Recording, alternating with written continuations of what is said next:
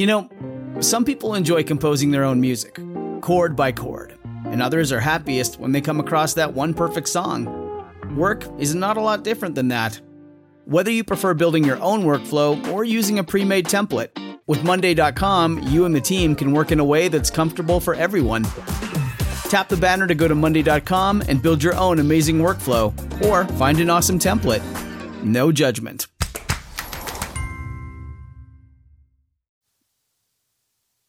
Voices for Justice is a podcast that uses adult language and discusses sensitive and potentially triggering topics, including violence, abuse, and murder. This podcast may not be appropriate for younger audiences. All parties are innocent until proven guilty in a court of law. Some names have been changed or omitted per their request or for safety purposes.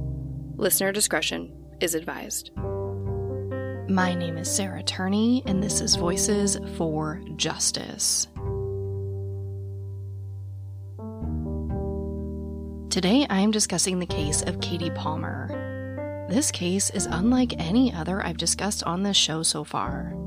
On April 21st, 2020, Katie and her husband John were struck by a motorist named Corey Foster. They both sustained some horrible injuries, and unfortunately, Katie ended up passing away early the next morning. At the scene, an officer with known ties to Corey Foster stated several times that he could smell alcohol on him. Corey denied drinking that morning and passed a field sobriety test. However, he did have alcohol in his system and did admit that he was not able to see out of his windshield when he struck John and Katie, adding that he should not have been driving. It's been almost 2 years, and Corey Foster has faced no legal consequences for his actions. I was first introduced to Katie's case by Eric Carter Londine over at the True Consequences podcast. If you've been listening to this podcast for a while, that name should sound familiar to you. I actually covered Eric's brother, Jacob Londine's case earlier this year. Eric is an amazing brother, advocate, and content creator. If you love what I do here, I really think you would enjoy his content, so definitely go check him out. Now, as life would have it, Katie's case was brought to my attention around the same time I discovered another case involving a person who was struck and killed by a motorist. Because I feel this issue is so different than most of the other cases I discuss, I will be releasing that episode later this week. So look out for a bonus episode in your feed. I really hope that by presenting them in the same week, I can shed light on some larger issues surrounding these types of accidents. Now, before I discuss Katie's case, I want to define manslaughter for you. According to the Legal Information Institute at Cornell University, quote, manslaughter is defined as the act of killing another human being in a way that is less culpable than murder. Under both the common law and the Pennsylvania method of differentiating degrees of murder, manslaughter was divided into voluntary and involuntary manslaughter. Voluntary manslaughter is intentionally killing another person in the heat of passion and in response to adequate provocation. Involuntary manslaughter is negligently causing the death of another person, end quote. Now, stick with me here. I want to go just a little bit further and look at what defines negligence. They define negligence as, quote, a failure to behave with the level of care that someone of ordinary prudence would have exercised under the same circumstances. The behavior usually consists of actions, but can also consist of omissions when there is some duty to act, end quote. Now, these are just brief definitions. There are a lot of nuances to these that could probably be an entire podcast on its own. And as you guys know, I am not a lawyer. I just want you to keep these definitions in mind as I go through Katie's case. But without any further introduction, this is the case of Katie Palmer. This episode of Voices for Justice is sponsored by ZocDoc. If you guys have been following my journey on social media, you know that I am in my Sarah era. After everything I've been through over the last couple years, I'm really just focusing on myself, and doing that unapologetically. So I have become that one friend in my friend group that loves to treat myself. A lot of the time that looks like a long bath, a face mask, maybe a special foot soak, but I also knew that I needed to make my health a priority. And that's where ZocDoc comes in. ZocDoc is a free app and website where you can search and compare highly rated, in-network doctors near you, and instantly book appointments with them online. What I really liked is that all the doctors have verified reviews from actual, real patients. You don't have to just guess if they're good. ZocDoc is how I found my new doctor. Go to ZocDoc.com/justice and download the ZocDoc app for free. Then find and book a top-rated doctor today. That's ZocDoc.com/justice. ZocDoc.com/justice. Katie Erin Palmer was born on May 3, 1981. She grew up in Denison, Texas. By all accounts, she was adored. She did well in school and was an amazing athlete. Katie would later attend Austin College, where she would meet her future husband, John Palmer. They were married for 16 years and had 2 children, Bella and Brandon. John Palmer was kind enough to join me for this episode to help tell Katie's story. So here is John explaining a bit more about how he and Katie met and how they ended up back in Katie's hometown of Denison, Texas at the time of her death. So we live in Denison, Texas. That's where Katie's from. We met at a college, the next town south, Austin College. We decided, she decided that we would move here. There's a funny story behind that. I was deployed to Japan, and she had called me to let me know that she had bought a house in Denison. And, she had said that we had bought a house. And I was like, we? She said, yep. I was in for 4 years, and I was deployed for 2 out of the 4 years. And she said that she wanted to move back closer to her mom. We were stationed in Gulfport, Mississippi, which is a long drive away from Denison, Texas. And she told me that she bought a house in Denison, and that's where we were moving when I got out. And I thought we were going to go back to Dallas, where I was from. But she had made that decision, and it's a great decision. I love this town. I love the people. We moved here in 2008 after I got out of the military. Her mom lives here, Rhonda Nail. I'm sure you've seen her on some of the Facebook posts. She's been on some of the news clips. Her dad, Tony, lives in Caney, Oklahoma, which is about an hour north. We have 2 children, Bella and Brandon. Bella's a sophomore, and Brandon's in 7th grade. So Katie's got a large family. Family was very important to her. She loved being around them, and that is a reason why she decided that we would move back to Denison, Texas. Oh man, if you had ever met her, I don't think there was a person that could tell her what to do. And when she told me that she had bought a house here, it's just like, really? Again, I thought we were going to move back to Dallas. And she informed me that, she had been away from her family for long enough, and she is moving back to Denison. And I mean, how can you argue with that? I thought it was great, and it just made me love her more. The fact that she loved her family so much, and she put family above everything else, even sometimes before her own needs. Katie was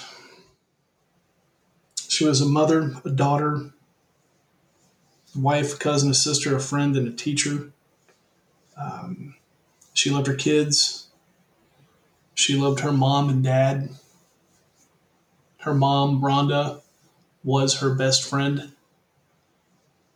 Like I said before, she put family first always. She loved teaching. She cared for her students. She appreciated nature and science. She loved the outdoors. She hated staying home and always wanted to be out doing something, anything. She could not stay indoors. She had a loud, infectious laugh that suited her. Sarah, she had a big heart and an even bigger soul, beautiful soul. She was my soulmate. Katie was obviously very important to her family. You can just hear it in John's voice how much he loved her. But Katie was also a very valued member of the community, especially in her position as a science teacher at Scott Middle School. She instituted a STEM program at Scott Middle School. I think she got more out of teaching and learning. Man, I really want to put this the right way. Kids go to school and it's almost like a chore that they have to go.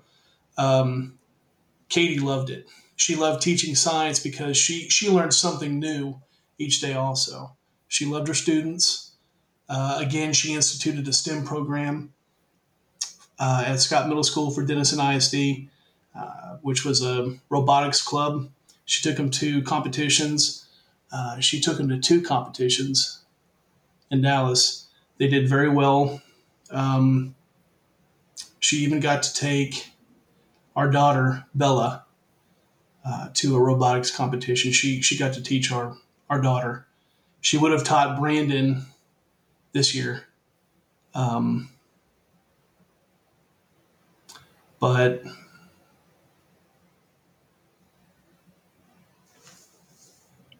yeah, I know. She really enjoyed it, the students. She grew real close to them, and she was a kind of teacher that, again, enjoyed the learning aspect, but enjoyed the students more. She really got to know her students. She created close bonds with them. I believe those are the kind of teachers that make a difference. Not only the teachers that help you learn as a student, but help you grow as a person. I think she had a very positive impact on every kid that was in her class. I've told this story before. We took 16 eighth graders to California through a STEM program where we started in Northern California and worked our way down to Southern California. Started in San Francisco, ended up in Los Angeles. And it was all science and nature-based. And I think Katie had more fun than all those kids combined. She really enjoyed what she did. Man, there was one time, again, she cared about the students. We were at a 7th grade soccer game, and it was 40 degrees, if it was not a degree colder, and it was raining, cold and raining, and I obviously did not have a kid playing, and we showed up, it was raining, I was like, we've got to go. It is, it's freezing, it's raining, it's dark, let's go. And she told me, she goes, no, I'm not going because, first of all, these kids asked me to come. And secondly, some of these kids don't have somebody coming to watch them. So that always stuck with me. She had a big heart. Big heart. Yeah, I think that really, really shines through. And I'm sorry, I know that you're asked these same questions all the time, and I know that these interviews aren't easy. So I really do appreciate you giving me more context. And I do want to ask you just about the day of. I don't normally ask this question, but like I said, I feel like there aren't a ton of formal sources out there for me to be able to put it together myself. And Yes, I think ma'am. that the audience would benefit a lot from you telling the story directly since you were there. And if you don't want to tell it, John, that's No, that's totally fine. This is why we're doing this. okay. So do you just want me to start from the beginning? I'd be more than happy to do that. Yeah, that would be great. Okay. I had gotten up before Katie. I had gone out to the backyard, worked out, and the night before we talked, and she asked me if I was getting up early, and I told her that I was going to work out and probably go walk. And she asked me to wake her up also. And I remember just rolling my eyes going, yeah, right. She goes, no, this time I'll get up and I'll go walk with you. Sarah, she never got up in the morning to go walk. Just not something that she did. So I said, okay, yeah, sure. I'll wake you up. So I went out back, I worked out, and it was around, I remember being about 7:15, 7:10. I sent her a text message and asked her if she wanted to go go walk. And I didn't get a reply. And I remember thinking, yep, she's not coming. I walked inside the house and woke her up and said, hey, I'm going to go walk. Let's go. And she gave me the typical response that she always did. No, I'm not going. I'm going to go back to sleep. And I told her, I said, hey, let's go. You told me you were going to go. And she said, okay. And she got right up. She got dressed and we went for a walk. I had woke up my son beforehand and told him that we were going to go for a walk, and he would actually sometimes come walk with me in the morning.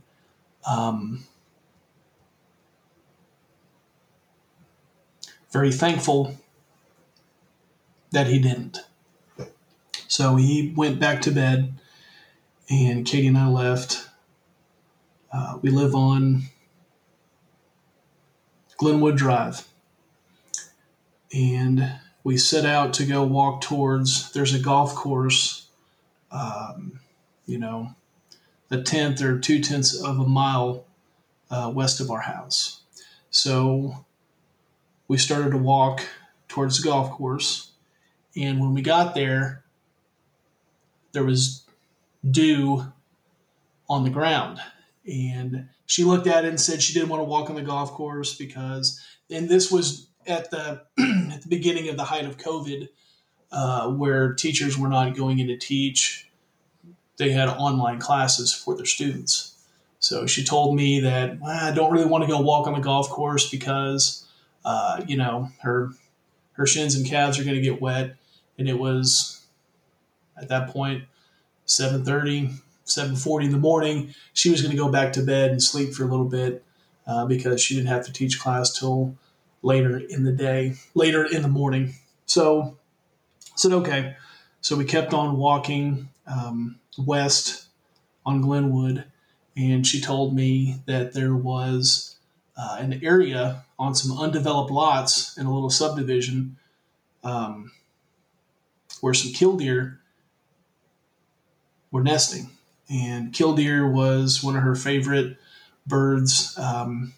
She studied ornithology in college and loved killdeer. And so we went towards this subdivision, which was called, I believe it's a Golf Walk Circle. So we walked up to Golf Walk Circle, looked out over the undeveloped lots, and didn't see any killdeer at all. And I said, "Hey, do you want to go look, see if we can, get a closer look, see if we can see any?" She said, "No, let's go ahead and go ahead and turn back." So we turned and started walking east on Glenwood Drive, and kept walking. And Sarah, I've thought about this numerous times about, that's the last conversation I remember having with Katie was about those birds.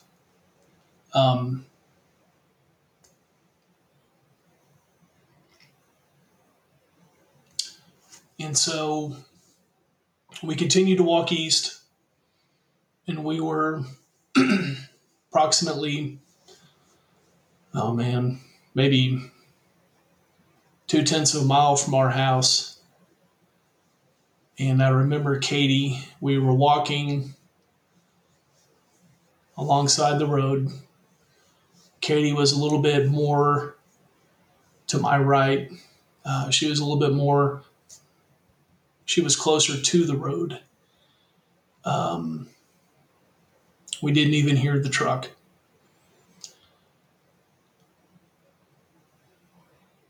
I remember her looking over her left shoulder. This is just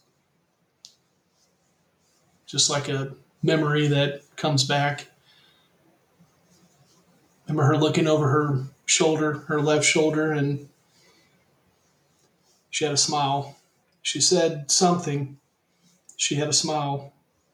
The next thing I know, I'm flying through the air, and I must have been going about the same speed as Corey Foster's truck. Because I remember out of the corner of my eye seeing that silver truck. We were going about the same speed. And then I hit the ground and rolled. And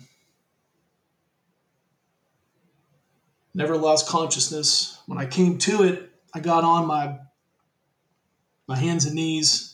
I tried to stand up, but it felt like there was a ratchet that was around my midsection, just getting tighter and tighter and tighter. I couldn't stand up. I couldn't walk. I heard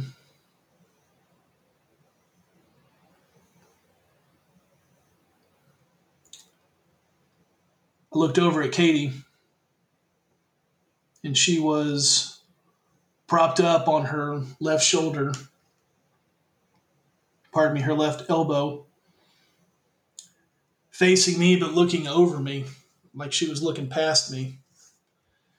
And she let out this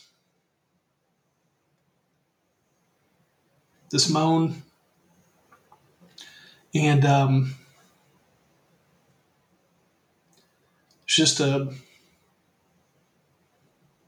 had pain in it, and I couldn't get up and walk over. So I crawled over to her, and about that time, I laid her down on her back, and about that time, I could hear Corey Foster yelling. It was either right as I saw Katie or right as I was crawling over to her. I heard Corey Foster say something to the effect of, "Oh my God, I didn't know it was you, John. I'm sorry. I couldn't see. I was trying to clear off my windshield," and remember seeing him making a movement with his hand. I got over to Katie, laid her down on her back, and the first thing I noticed was that she wasn't breathing at all. And I begged for her to breathe. Begged. And it seemed like forever. But I'm sure it was only 10, 15 seconds, and she let out this gasp. She had labored breathing, and she started to breathe about every 10 to 15 seconds. And at that time, another neighbor had stopped and had come down and was sitting at Katie's head, and I was laid right next to her, probably my head at her waist, and I was staring at Katie the whole time.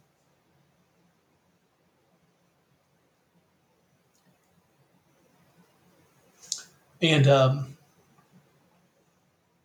then I noticed that she wasn't blinking, and her eyes were fixed, and she was staring straight up at the sky. She had these short,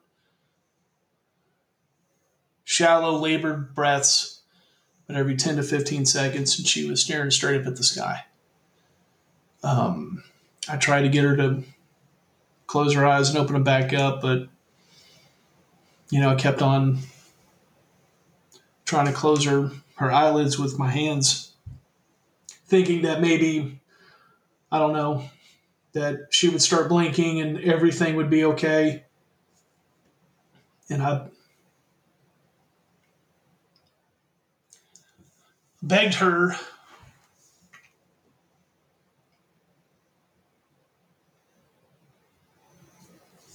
to not go.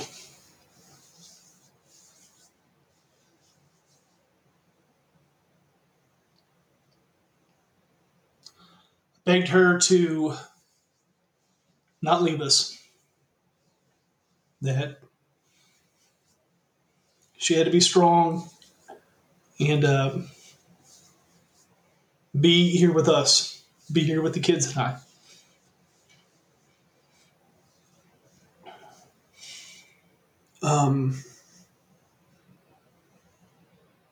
That went on for less than 10 minutes.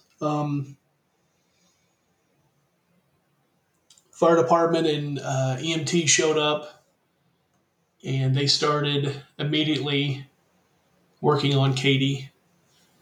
And they had asked me if I had been hit, and I told them that I had. They put Katie on a gurney. I remember that. They put me on a gurney. Those EMTs seemed like they were very mechanical and methodical, and they were trying to take care of her the best that they possibly could.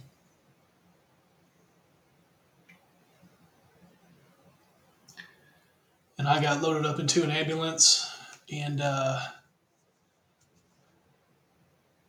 that's the last time I saw Katie that day. John was taken to the local ICU for his injuries, while Katie was taken in a helicopter to Plano, Texas. Katie's mother, unsure if her daughter and son-in-law were still alive, rushed to the Palmer home to take care of their children, Bella and Brandon.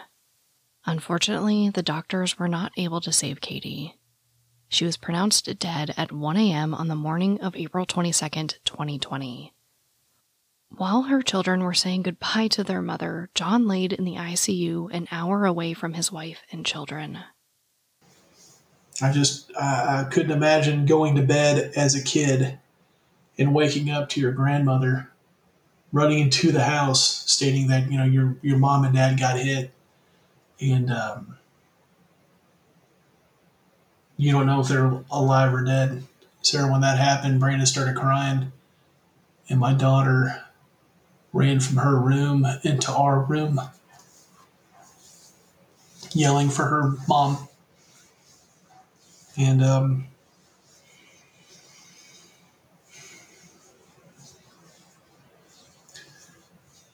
not being there for them when they had to go to the trauma hospital in Plano and say goodbye to their mom, not being able to be there with them was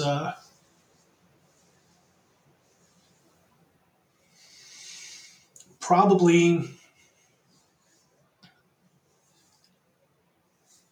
the most difficult thing that I had to do was to be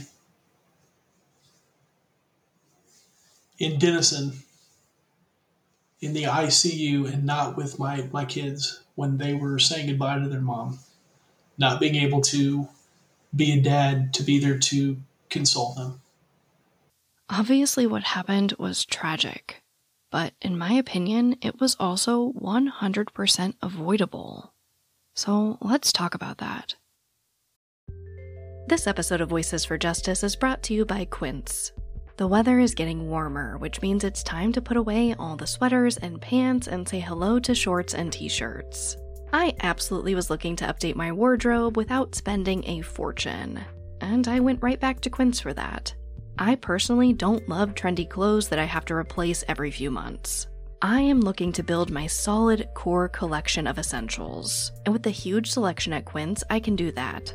They have premium European linen dresses, blouses and shorts from $30, washable silk tops, they have jewelry, and so much more. One thing I really love about Quince too is that they only work with factories that use safe, ethical, and responsible manufacturing practices. And they only use premium fabrics and finishes, so you're not cutting any corners when it comes to quality.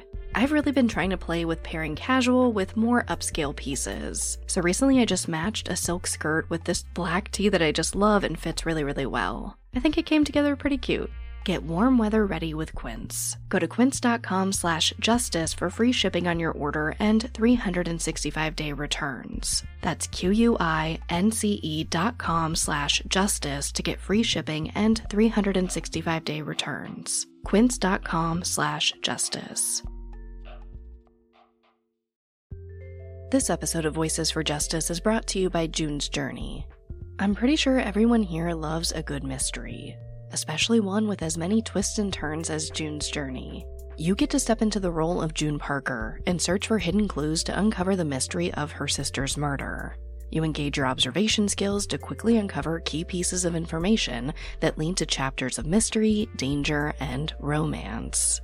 So what does that mean? Well, June's Journey is a hidden object mystery game. Essentially, you find hidden clues and uncover this mystery. But it's also more than that. You can customize your own luxurious estate island, you can join a detective club, and put your skills to the test in a detective league. I like that you can play totally alone, or if you want to play with other people, you can do that too. I find myself playing June's Journey in little breaks during the day, or most frequently at night before I go to bed. Whether you're craving a good mystery or just looking for an escape, I really do recommend June's Journey. Discover your inner detective when you download June's Journey for free today on iOS and Android. I've watched all the body cam footage that's been released. However, there was a helicopter on the scene, so the audio is pretty painful to listen to. So although you guys know how I love to incorporate real audio and let you judge for yourselves, I'm just going to have to break it down for you. This footage comes from the body cam of Officer Tarif Al-Khatib. Now, before I go any further, I think it's important to disclose the connection this officer had to Corey Foster. To be fair, Al-Khatib says he only knows of Corey Foster in the video. And he also alludes to the fact that he didn't know where Corey lived before this. As far as I know, it does not seem like Al-Khatib and Corey Foster were really good friends. However, Al-Khatib's wife and Corey Foster's wife appeared to know each other well. They worked together at one point and have been pictured together several times at a variety of social gatherings.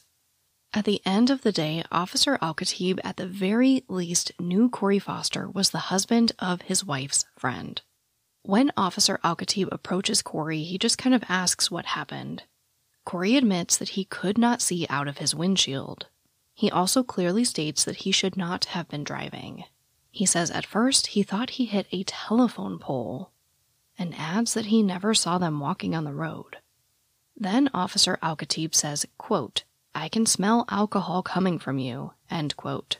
Corey Foster explains that he did drink whiskey the night before, but says he did not consume any alcohol that morning. But Officer Al-Khatib presses him again, saying, quote, "I'm smelling it pretty strong coming from your breath today," end quote. Corey Foster then explains how he called 911 and stayed at the scene. The officer then proceeds to have Corey Foster perform a series of field sobriety tests. First, he asks him to follow his fingers with just his eyes. Now, you can't see Corey's eyes in the video, but Al-Khatib gives him feedback saying that Corey's doing good.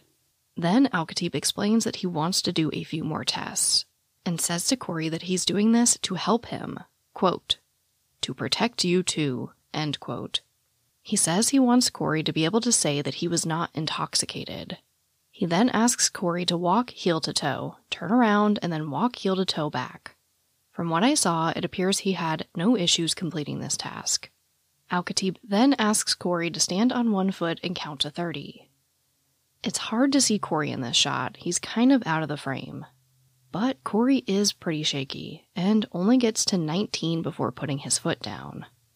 After this, Corey just kind of laughs and says that his work boots aren't level. Al-Khatib responds by saying he understands and will keep all of that in consideration.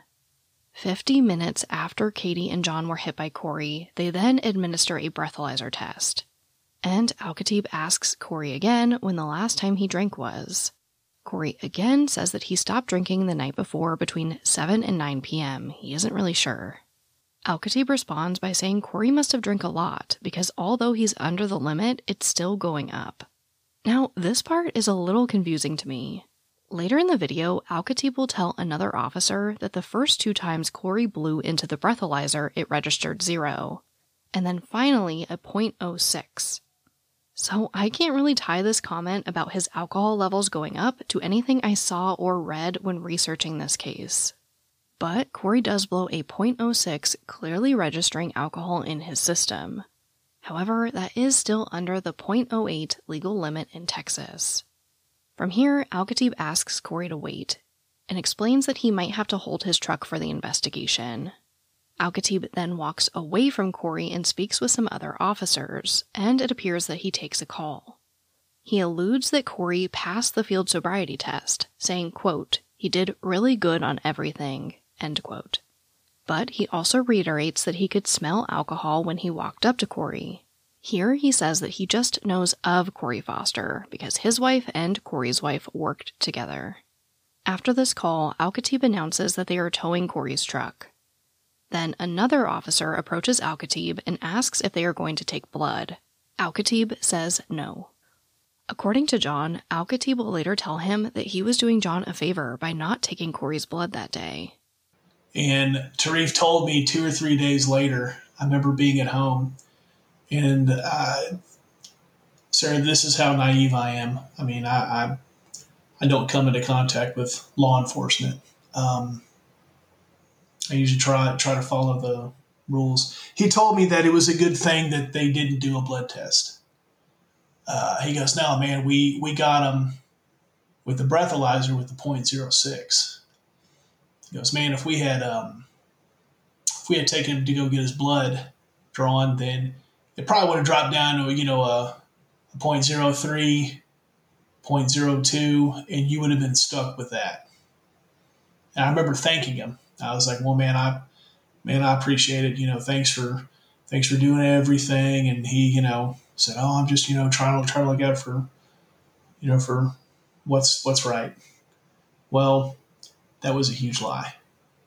I mean, you get a you get a blood test, and you get that baseline at that time, and then you get a toxicologist, and they can tell you, hey, at the point of impact, at that time, he was a .085. Legally, he would have been intoxicated. But PBTs are not admissible in court. They're not. Blood tests are. That blood test would have shown everything else in his blood as well. The day before was 420. He could have imbibed in other substances the day before or the morning of. But again, we'll never know. Now, again, this is something that really got me, you guys.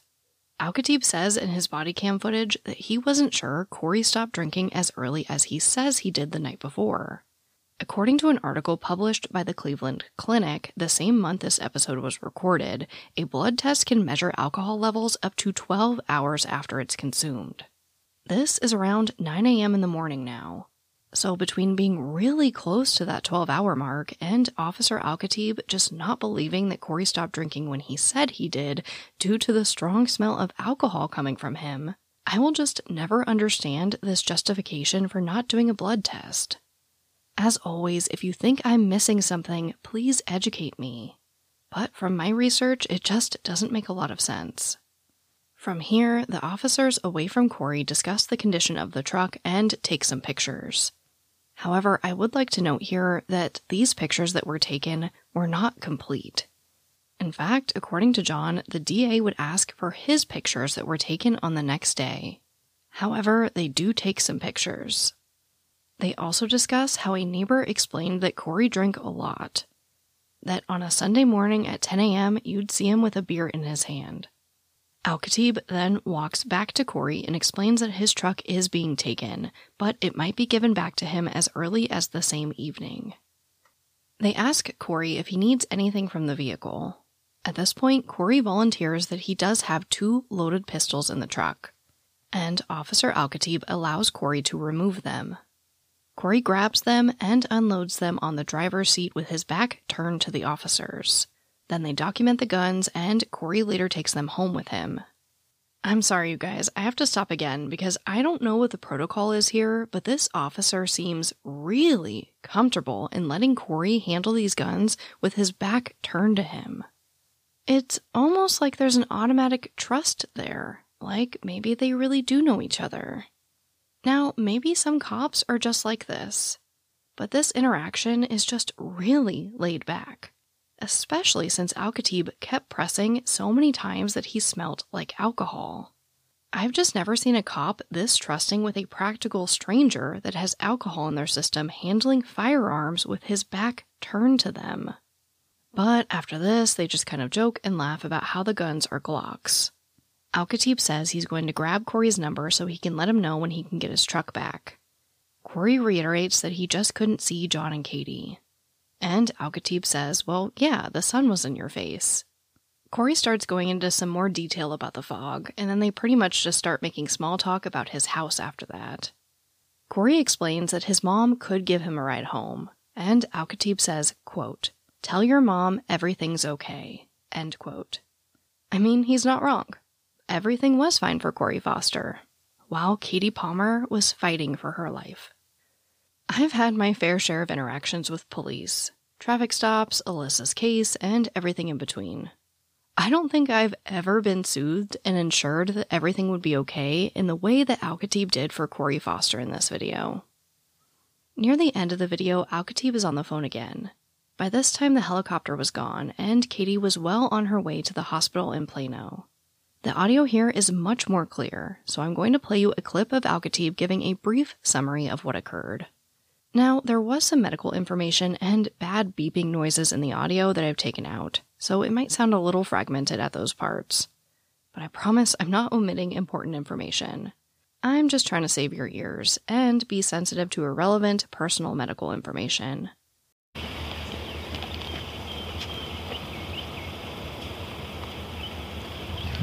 Hey, is there anything else you want me to do before I let this guy go?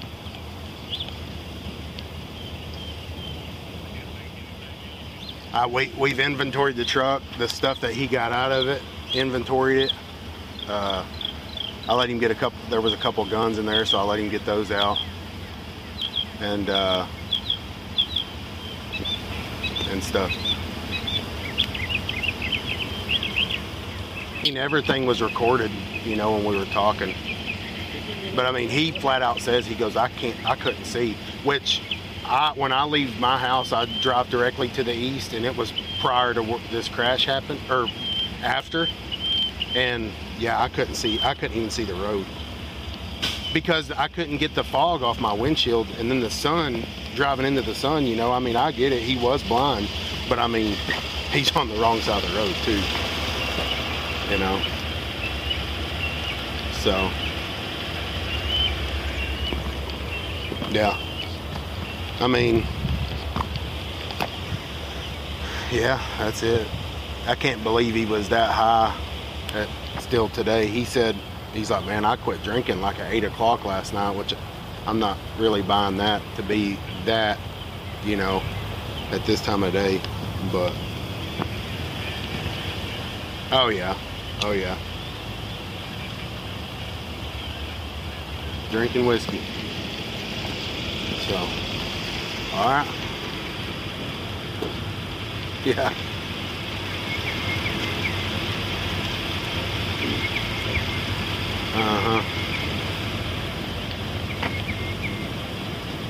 Okay, well, they're gonna hold the vehicle until we're ready, until I'll try to keep up with her, and once we see, hey, she's out of the clear, we'll go ahead or we can go ahead and do whatever we need to do tomorrow on it, you know, or whatever. So,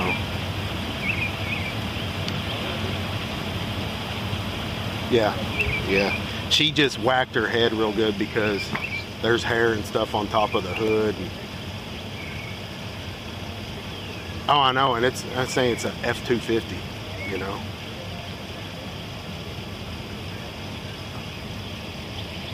He didn't say. He just said, I could not see at all. He's like, I really couldn't. He goes, I probably should have just stopped. But see, he comes over this hill about probably 200 feet or so to the west.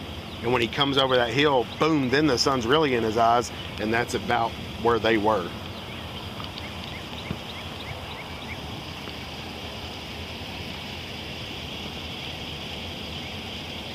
Oh, yeah.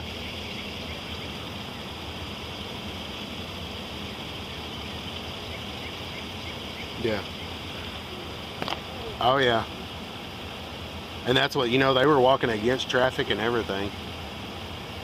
So, okay. All right, bye. After this, Al-Khatib gives Corey a ride home in his cruiser. Without instruction, Corey Foster hops in the front passenger seat. Al-Khatib jumps in the driver's seat, turns off his body camera, and the video ends. Obviously, there's a lot to break down here. John and Katie were walking facing oncoming traffic when Corey Foster crossed to the left side of the road and hit them from behind. They fly approximately 70 feet, being literally knocked out of their shoes. Corey comes to a rolling stop and no crash registered on his vehicle. Corey calls 911, officers arrive, and we know how that went. Officer Al-Khatib did put together a crash investigation report.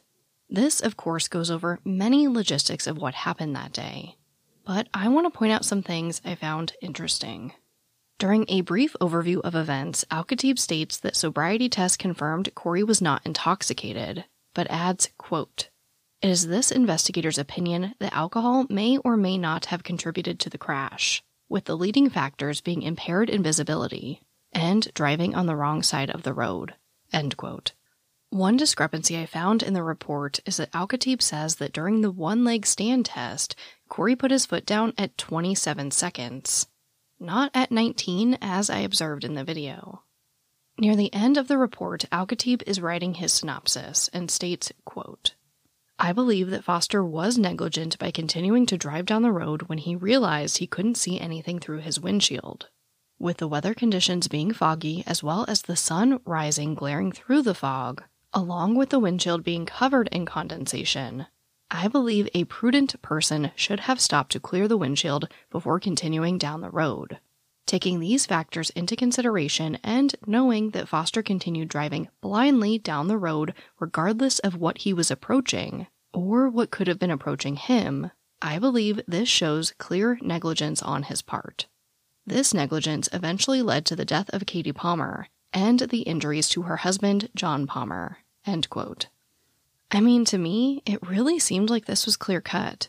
Although Corey was under the legal limit, he clearly had alcohol in his system that could have contributed to this accident. He also openly admitted that he could not see while he was driving. It seemed like justice was inevitable. But, as we know, there has been no justice. On August 19, 2020, the case against Corey Foster for charges of manslaughter or criminal negligence was presented to a grand jury by Grayson County First Assistant District Attorney Carrie Ashmore. The grand jury consisted of 10 people, instead of the normal 12 that are typically required in the state of Texas. They need 9 of these jurors to agree that there is probable cause to move forward with a trial. The presentation lasted for 3 hours. After 1 hour of deliberation, the jury declined to move forward with charges.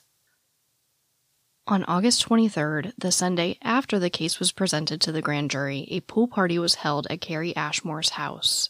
In a picture posted to social media, you can see Carrie Ashmore, another assistant DA, Nathan Young, and a member of that grand jury together at the party. In relation to the grand jury, Carrie Ashmore told the media, quote, "The grand jury was provided all the information we had during 3 hours of testimony, including testimony from the expert we hired, and deliberated for an hour. They obviously worked hard on this case and struggled with the decision of whether the facts rose to the level of criminal negligence. That is an enormous responsibility. This is a tragic, horrible accident. I cannot imagine the pain John and his family have endured. Our hearts go out to them." End quote. Now, Carrie Ashmore's right. It appears that they did present the grand jury with all the information they had at that time.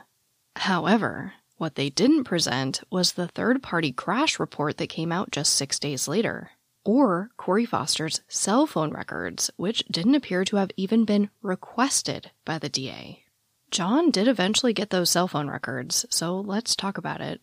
According to John, the records he obtained prove that Corey Foster placed a call 31 seconds before calling 911. There was 2 seconds in between these phone calls, indicating that he was on the phone at the time of the crash. I think the question that is begging to be asked here is why weren't these records requested and presented to the grand jury? This is a case where the DA was trying to prove criminal negligence or manslaughter. Yet they failed to present evidence to prove or disprove that Corey Foster was on his cell phone at the time of the crash. In my opinion, this alone is reason to represent this case to a grand jury. We are talking about a man who openly admitted that between the sun, the glare, and the fog he could not see out of his windshield, and should not have been driving. Officer Al-Khatib even agreed in his crash report. So why didn't they even check to see if Corey was on the phone while he couldn't see the road, swerved to the left, and hit and killed someone? I believe that Corey Foster, and again, this is my belief, he had a cell phone out. He was dialing a number that contributed to him crossing over the roadway. The other factors being that believe he was impaired, and he obviously couldn't see out of his windshield. He was dialing that number, and as he was completing the call, that's when he hit us. And he came to a rolling stop. He still had the cell phone in his hand, which means if he had the cell phone in his hand and he was cleaning off his windshield, how is he steering the car? He's not. He got out. He saw what happened. He was able to see Katie and I both on the ground. He assessed the situation, made those 2 statements. At that point, Sarah, I was yelling for somebody to call the police. And he had the cell phone in his hand. And he ended the call. The phone rang for 24 seconds. And then a voicemail picked it up for 5. 5 seconds is not enough for the voicemail message to read and then to allow anybody to record. So 29 seconds was spent on the phone. He saw what he did. He looked down. He had his phone in his hand. He hit end on the call, hit 911, and then hit send. And it took him 2 seconds to do that, and then that's when 911 was called. Corey was out in the middle of the road. That's when our neighbor showed up, and she stated that Corey was already on the phone when she got there, and then she came directly over to us. So I don't know what other new evidence we could possibly provide other than the fact that this just bolsters our belief that Corey Foster acted reckless that day. Absolutely. Couldn't see out of his windshield. Admittedly drove blind for 0.3 of a mile. In my opinion, was impaired either on alcohol or other substances. And I'm basing this off his behavior from what I watched on that body camera footage. And then also had his phone in his hand and was dialing a number. So he paid no attention to the roadway at all. John and Katie's mother are still working for justice for Katie and others who might find themselves in similar situations. On September 1st, 2021, Colton's Law took effect in the state of Texas. The law is named after Colton Carney, who was hit and killed by a motorist while he was walking to work. Colton's blood was tested for the presence of drugs and alcohol, but the driver's blood was not taken. When John was made aware of this initiative, he and his family rallied hard behind it. Sir, he did such a bad job that we got a law passed we helped get a law passed to prevent what he did from ever happening again. And that's for not asking for blood. Tarif Al-Khatib's actions were spotlighted in the Texas House, in the Texas Senate. And I believe that's a big reason why House Bill 558 passed into law. That and the determination of this community and our friends and family. On November 3rd, 2021, John Palmer posted an update to the Justice for Katie Palmer Facebook page. Quote, "Railroaded. Yesterday at 4:30 p.m., I received a call from the Grayson County Criminal District Attorney's Office and was told that Foster's phone records were going to be presented to a new grand jury. Why was I notified the day before as their office was closing? Yesterday, I asked the DA's office if they were 100% behind this and if they were committed to getting justice for Katie. I was told that my question was insulting. Yesterday, I asked the DA's office for a full grand jury presentation since this is a new grand jury unfamiliar with my case.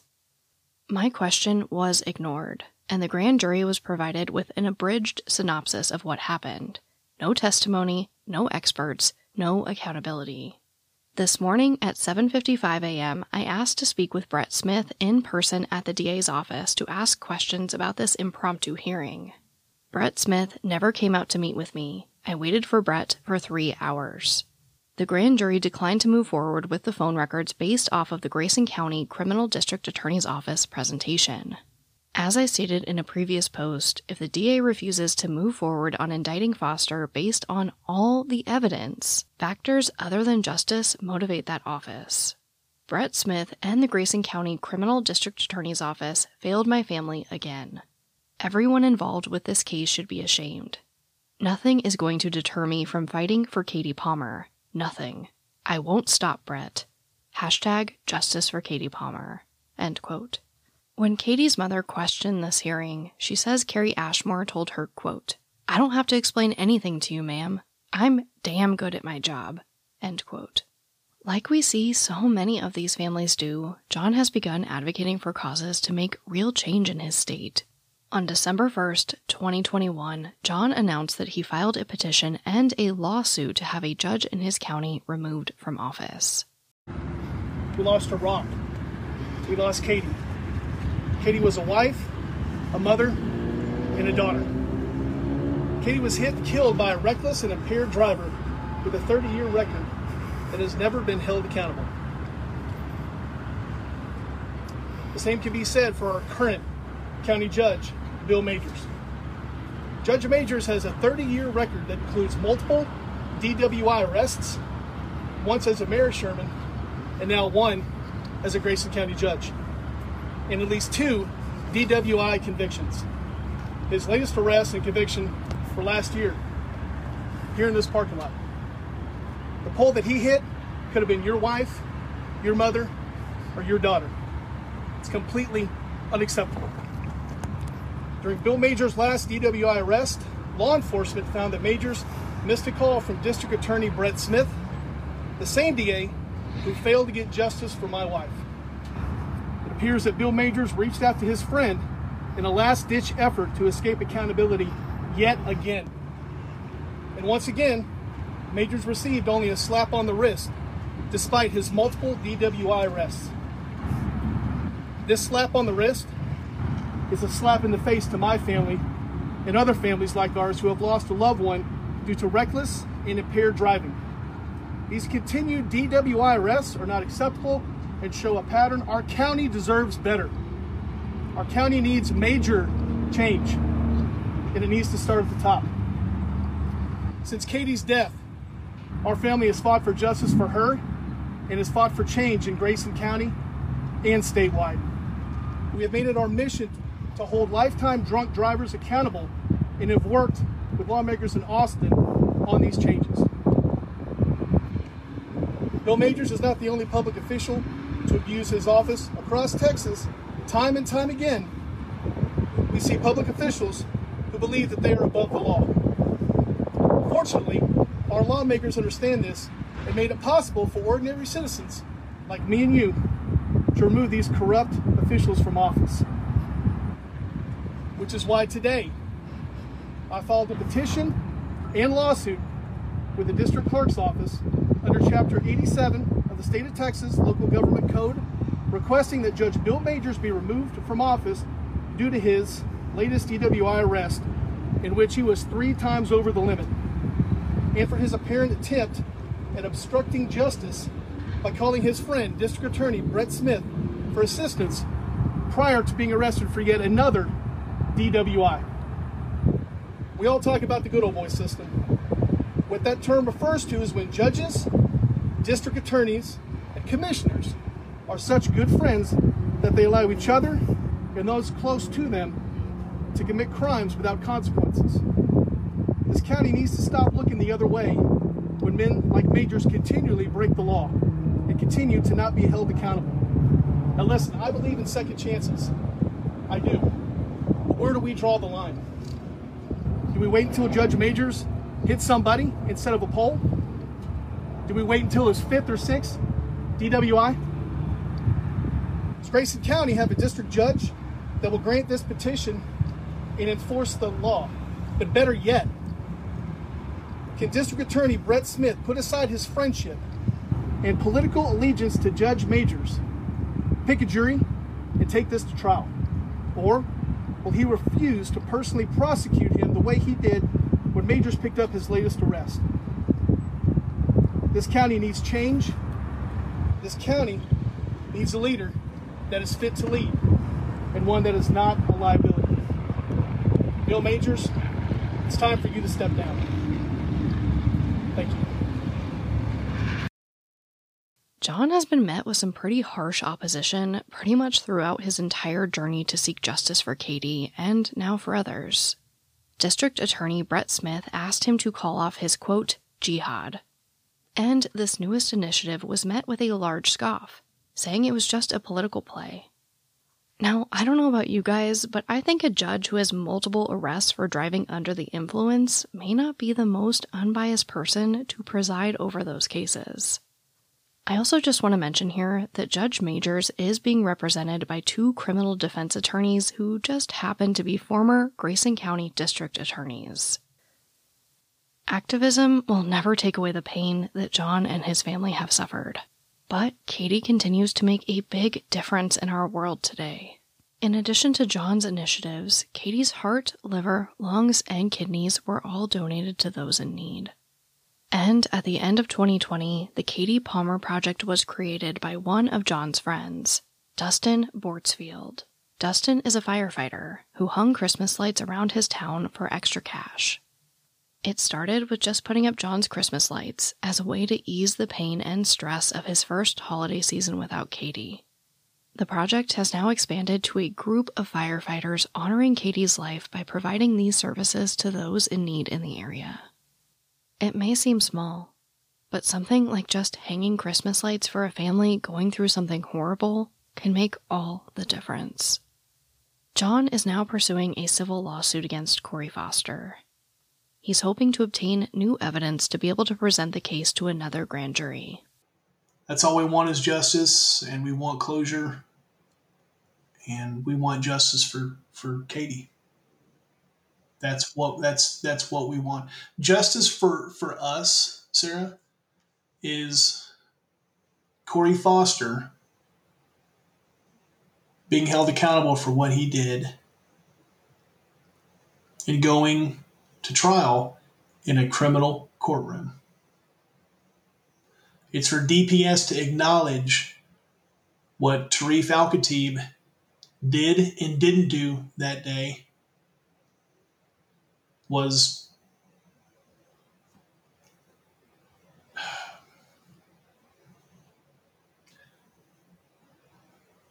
a complete failure. What Al-Khatib did and didn't do that day was a complete failure. And I don't think Al-Khatib should have a badge. And at the least, I don't think he should be in Grayson County or this region.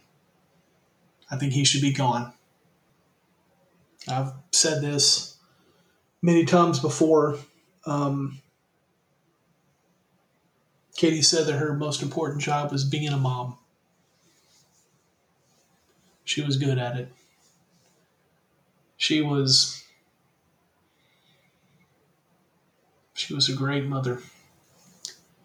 Corey Foster, through his reckless actions that day, took Katie away from us. That is something that wound will never heal. Never. That brings me right to our call to action. John and his family would like the Grayson County District Attorney's Office to move this case to another county, or to represent the evidence to a grand jury with all the evidence and experts needed to present it completely. I don't think Corey Foster is an evil person. However, I do think he meets the requirements for negligent manslaughter charges. He clearly stated he could not see out of his windshield and should not have been driving. He decided to continue driving that day, and that resulted in the death of Katie Palmer. To me, it seems clear-cut. So if you feel that this case needs another look or needs to be moved to another county based on what you heard today, John is asking that you contact the Grayson County District Attorney's Office to politely express your feelings. Their phone number is 903-813-4361. I will also have other ways to contact their office in the episode description and on my website. Now, that was John's call to action for you guys, which I support 100%. Phone calls might feel intimidating, but I can tell you that they are a powerful way in getting these offices to realize that this case isn't going to just go away. My call to action for you guys is to please follow John's Justice for Katie Palmer's accounts on social media. And as always, share the story. John is everywhere, and that support means the world to families fighting for justice. Like everything else, all of those links will be provided for you in the episode description and on my website. And as always, please share Katie's case. Katie Palmer should have celebrated her 40th birthday this year. She never got that school year with her son Brandon to inevitably annoy him as his science teacher. She'll never get to see Bella graduate. And she'll never make it to her 20-year wedding anniversary with John. Please call and please share. No family should have to go through this. But as always, thank you, I love you, and I'll talk to you next time.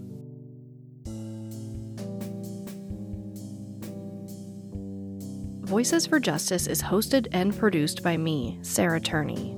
For more information about the podcast, to suggest a case, to see resources used for this episode, and to find out more about how to help the cases I discuss, visit voicesforjusticepodcast.com. And if you enjoyed this episode, please take a moment to rate and review the show in your podcast player. It really does help more people find the podcast and these cases in need of justice.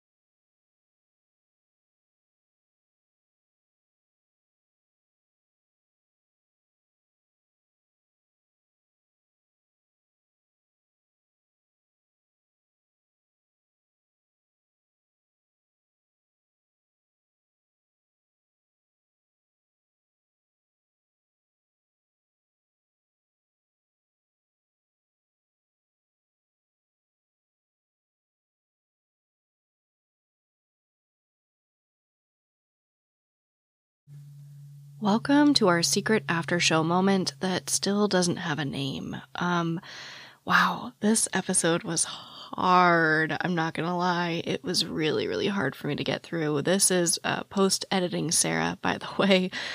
So if the audio quality sounds a little bit different, I have opened the door, I've let the dogs in, but I just wanted to come back to you guys. I've gotten so much feedback about these after shows that now when I don't do them, I feel a little bad. So I wanted to give you guys a little something here and also some context. I've been talking to John Palmer for, my goodness, 6 months. This episode was a long time in the making, as is the episode that will be released later this week. I didn't put a date on it because, honestly, I still have some work to do on it, but it will be out later this week. These cases are so hard. They are so hard for me because they're just, it's just not the same as, a missing or, outright homicide case, if you will. I'm not trying to downplay Katie's death at all.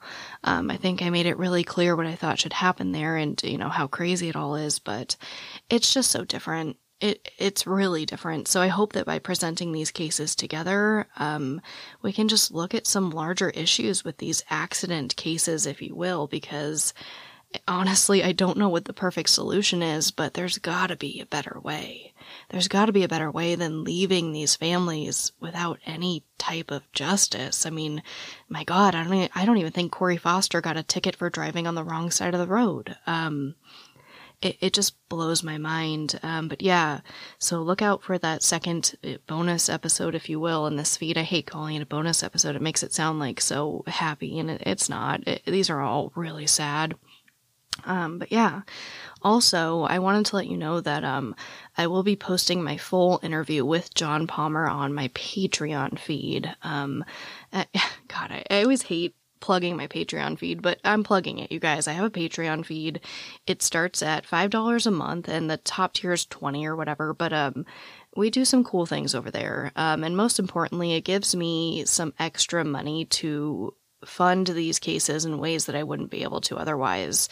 For example, right now, I'm actually working on hopefully getting a few billboards for the Adam Castillo case that is local to me here in Arizona, but that poor case, that case got almost no exposure, and so I just really want to help them. So the funds for that do come from my Patreon. That's how I'm able to buy these families, these things that I do or I want to do. There are some things I've done in the background I haven't discussed, but, when these billboards come out, I want to talk about it. I think it's really cool. I love being able to give back, and I wouldn't be able to do that without you guys that listen here and my support on Patreon. So again, if you feel so compelled to join, it is only $5 a month. For $5, you get everything. You get all the bonus content. There's nothing held back. The only thing you don't get are like extra mailed goods, stickers, and things like that. But yeah, it's a great way to support the show and support these families because I really do take pride in trying to give back to them. I just don't talk about it a lot. So that's why it's here in the after show. But yeah, I don't know, you guys. Let me know what you think. Let me know if there are any better answers you can see to some of these problems in these cases, especially after you listen to number 2, to this, second bonus episode, if you will. But as always, thank you for tolerating me. Marley is looking at me and wants to be fed. Marley is my dog, for those of you who don't know. So he is not tolerating me. So thank you for you tolerating me. I love you, and I'll talk to you next time. When you need mealtime inspiration, it's worth shopping Kroger, where you'll find over 30,000 mouth-watering choices that excite your inner foodie. And no matter what tasty choice you make, you'll enjoy our everyday low prices, plus extra ways to save, like digital coupons worth over $600 each week. You can also save up to $1 off per gallon at the pump with fuel points. More savings and more inspiring flavors make shopping Kroger worth it every time. Kroger, fresh for everyone. Fuel restrictions apply.